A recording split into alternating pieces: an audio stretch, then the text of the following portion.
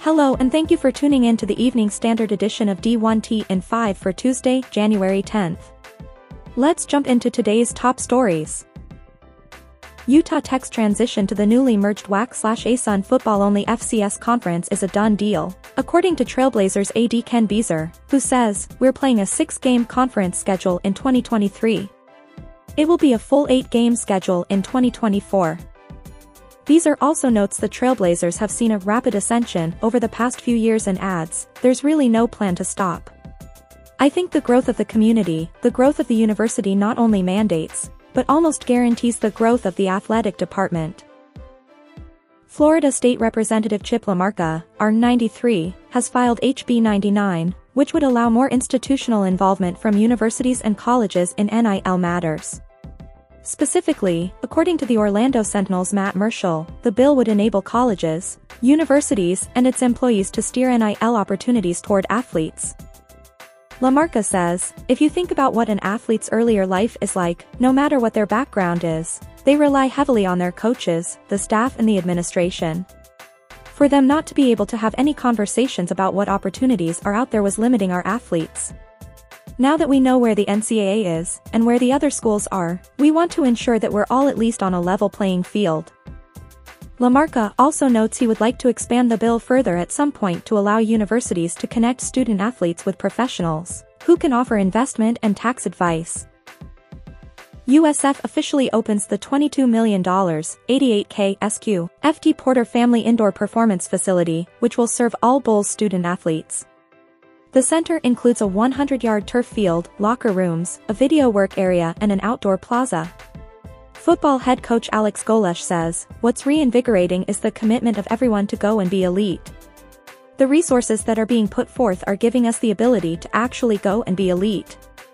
The only thing we've talked about with our football program, our coaches, our staff is what's next."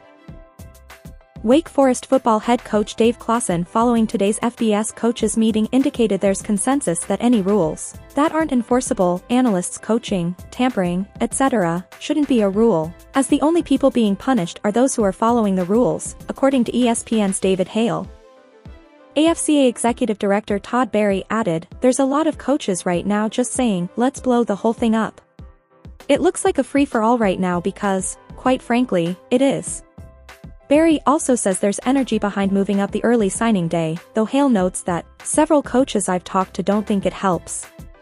Dave Doran suggests no signing day, 365 days, 85 scholarships, sign em whenever.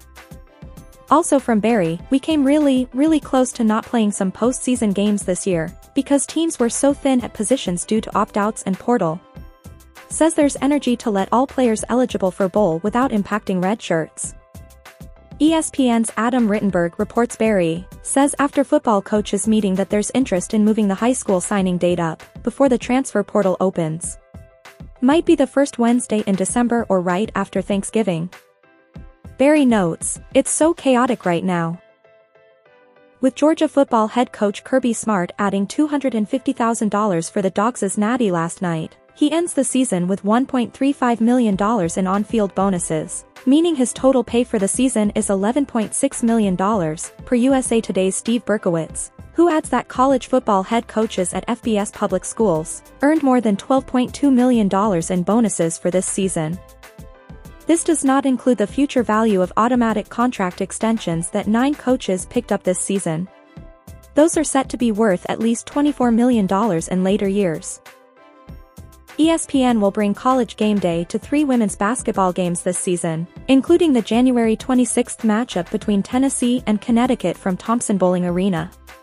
The other 2 will be announced at a later date.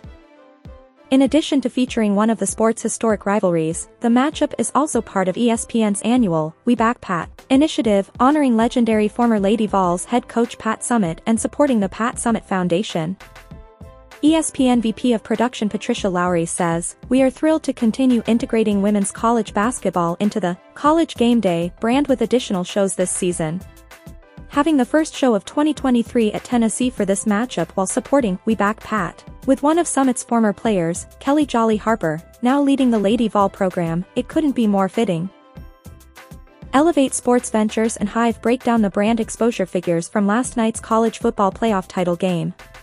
On the ESPN game telecast, the following brands received the most in-game exposure: Nike, 45 minutes, 23 seconds, AT&T, 10 minutes, 59 seconds, Gatorade, 4 minutes, 56 seconds, Mercedes-Benz, 4 minutes 4 seconds, SoFi, 4 minutes, 3 seconds, Allstate, 2 minutes, 37 seconds, Goodyear, 35 seconds, DraftKings, 21 seconds, Ram Trucks, 18 seconds, and Dr. Pepper, 17 seconds. Thank you for tuning in to the Evening Standard edition of D1T in 5 for Tuesday, January 10th. We'll see you back here bright and early tomorrow morning.